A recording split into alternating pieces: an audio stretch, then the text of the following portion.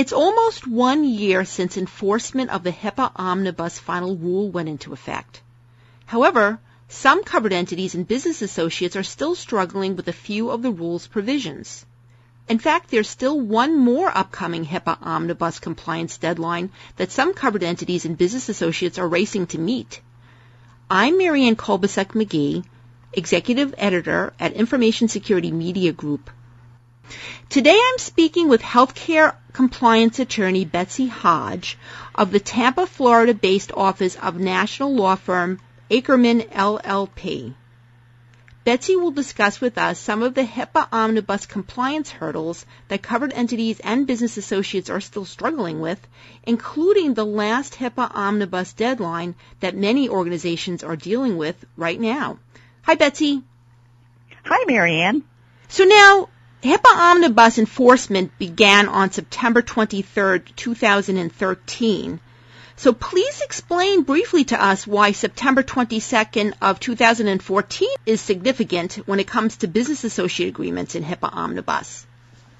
As your listeners may know, when the HIPAA Omnibus rule went into effect, there was a grandfather provision in the rules for existing business associate agreements. HHS and the Office for Civil Rights recognized when they were drafting the rules that in order for covered entities, business associates, and subcontractors to go through all of their existing business associate agreements, review them, determine if they needed to be updated to comply with the new requirements in the Omnibus rule that relate to business associate agreements, and then renegotiate those agreements would probably take longer than September 23, 2013. So HHS gave covered entities, business associates, and subcontractors an additional year to bring their existing business associate agreements into compliance with the new requirements under the Omnibus rule. That's why September 22, 2014 is such a key date. That's the date all of those existing business associate agreements need to be compliant with the new requirements. So now, at this point, what steps should covered entities and business associates be taking to make sure they've got all their business associate agreements squared away in time for this next deadline? We're advising our clients to, one, identify all of their business associates or subcontractors as appropriate so that they know the universe of players with whom they've got to deal. Second, they need to review those existing agreements that they have to make sure that they are compliant, or if they're not compliant, renegotiate those agreements with the appropriate business associate, subcontractor, or covered entity, depending on who the client is. Get those revised. We're also advising clients to document their efforts in this process in case they're not able to get all of the agreements revised by the September 22, 2014 deadline. We recommend documenting their ongoing efforts to show that they are making an effort, especially where it may be the other party that is causing a delay in completing the negotiation or renegotiation process.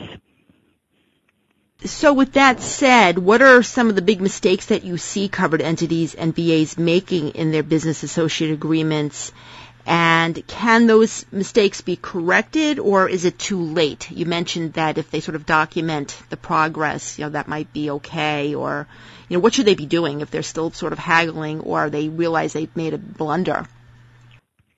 Well, I think one of the biggest mistakes is covered entities, business associates, and subcontractors view the renegotiation of the business associate agreement as just another check-the-box formality, and they are not thinking about what risk they have with the particular party on the other side with whom they are negotiating. And so the business associate agreements may not reflect or properly allocate risk among the parties.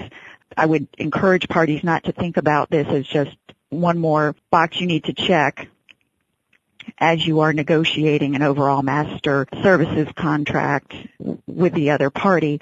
Some other issues that we see are clients not thinking about where their data may go once it goes into the hands of either a business associate or subcontractor. For instance, will that information be offshored? There's no requirement in HIPAA that parties restrict where the data can go, whether the data can be offshored or not. And we recommend to our clients that they think about that issue because of complications that can arise if data goes outside the United States. If there is a breach, it may be more difficult, if not impossible, to pursue remedies against the other party that offshored that data. Another issue that we're seeing is indemnification or requiring insurance from the other party. That frequently is a sticking point in negotiation. Everybody seems to want indemnification provisions in their agreement, and a more appropriate solution may be to require the other party to have some sort of cyber insurance in the event of a breach. So those are some issues that we see. If you feel that you have made a mistake in negotiating your contract, you always have the option of trying to renegotiate. Often whether you're successful in that depends on whether you're in a position of leverage vis-a-vis the other party. So that may not always be an option. However, if you believe that the agreement you've negotiated may not fully comply with the HIPAA requirements, including HIPAA security rule requirements, that may be a vehicle to reach out to the other party to try to renegotiate provisions related to where you think the agreement may not pass muster if it's ever reviewed by OCR. So now, Betsy, besides business associate agreements, what other HIPAA omnibus provisions do you think are still giving covered entities and business associates the most trouble at this point?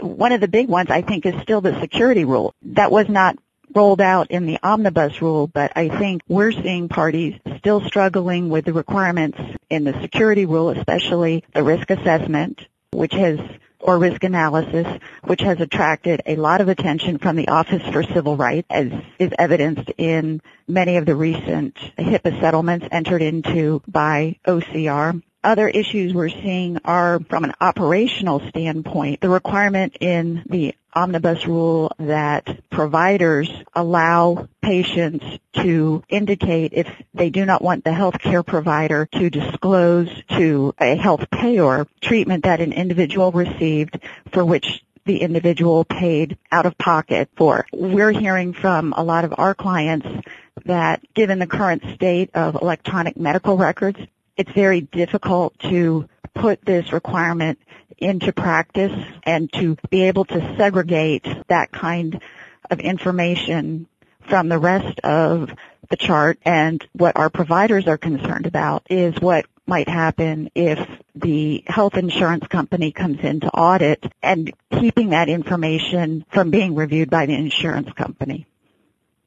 So given that they have difficulty in doing this with the technologies that they're using, what's your advice? Do they just do whatever they can and just, in case OCR was to come in, just say, well, we made our best attempt based on the technology's capabilities, or what should they do? Well, to the extent they can, they should go back to the EMR vendor to see if the vendor can come up with a solution for this issue. If the vendor is unable to do that, obviously they should be documenting their efforts to come up with a workaround and whether or not the vendor would cooperate with this. Some providers, I understand, may be setting up a separate medical record just for the treatment that was paid for out of pocket, so they can easily segregate that information from the rest of the chart, if you will, in case there ever was an audit. While the commentary to the final rule said that's not necessary, as a practical matter, in some cases, it may actually be necessary in order to comply with the rule. So now, Betsy, as we're approaching the one-year anniversary for HIPAA omnibus enforcement, what do you think has been the biggest impact of the rule? Any surprises in terms of what's changed and what's not changed for CEs and BAs? Well, I think, Marianne, as you know, one of the biggest changes is that now business associates and subcontractors have direct liability. And while I think many of the more sophisticated and larger business associates and subcontractors are understanding that concept, I'm still surprised that there are many out there who don't understand that they have direct liability now and what that means and the steps they need to take to bring themselves in compliance with the omnibus rule, including on the security rule side. So another interesting development, which I'm not sure it's directly related to the omnibus rule, but is the increased enforcement activity, not just from OCR, but from other agencies related to data breaches. As you know, the FTC is taking a much more active role in enforcing data breach cases, even in the healthcare sector. We're also seeing increased activity from state attorney generals. Under HIPAA, they now have the authority to enforce HIPAA, and several of them have used that authority, including the Attorney General in Minnesota in the Accretive case. And we're also seeing a proliferation of class action suits involving data breaches and also individuals bringing individual claims for data breaches. So I think the increase in litigation, while maybe not tied directly to the omnibus rule, since HIPAA does not create a private cause of action, there seems to be more awareness about data security and data breaches and privacy, and I expect we'll continue to see that trend regarding litigation in the future. Now, when it comes to the sorts of breaches that we see being reported by covered entities and business associates and the sort of OCR enforcement actions post-HIPAA omnibus, what do you think have been the biggest changes so far? Have things changed as much as people thought they might in terms of sort of assessing incidents under that 4-factor rule and business associates being more on the ball? Do you think there's been much of a change yet, or do you think that's going to be coming eventually? I think, Marianne, that the change in the 4-factor risk analysis under the breach rule has actually caused some covered entities and perhaps business associates to take a more open view of disclosing breaches. I know some clients have said our policy is that we won't even do the analysis. We will just declare that it's a breach. We automatically presume that it's a breach, and then we'll provide the required notification. As far as enforcement activity from OCR and the types of breaches, I think we have not seen much of a change yet, although the recent community health system case may signal a change in focus, since that is really the first well-known case where hackers went into a system and took patient data. We may start seeing more enforcement activity related to cases like that. First, we'll see more cases like that, more of those breaches, and then more OCR activity related to those cases. And part of that will be because, as a lot of the studies have shown, healthcare information is among the most valuable information on the black market, and people who want to obtain that information can use it for various purposes and make money from that information. Thanks, Betsy. I've been speaking to compliance attorney Betsy Hodge. I'm Marianne Kolbasuk-McGee of Information Security Media Group. Thanks for listening.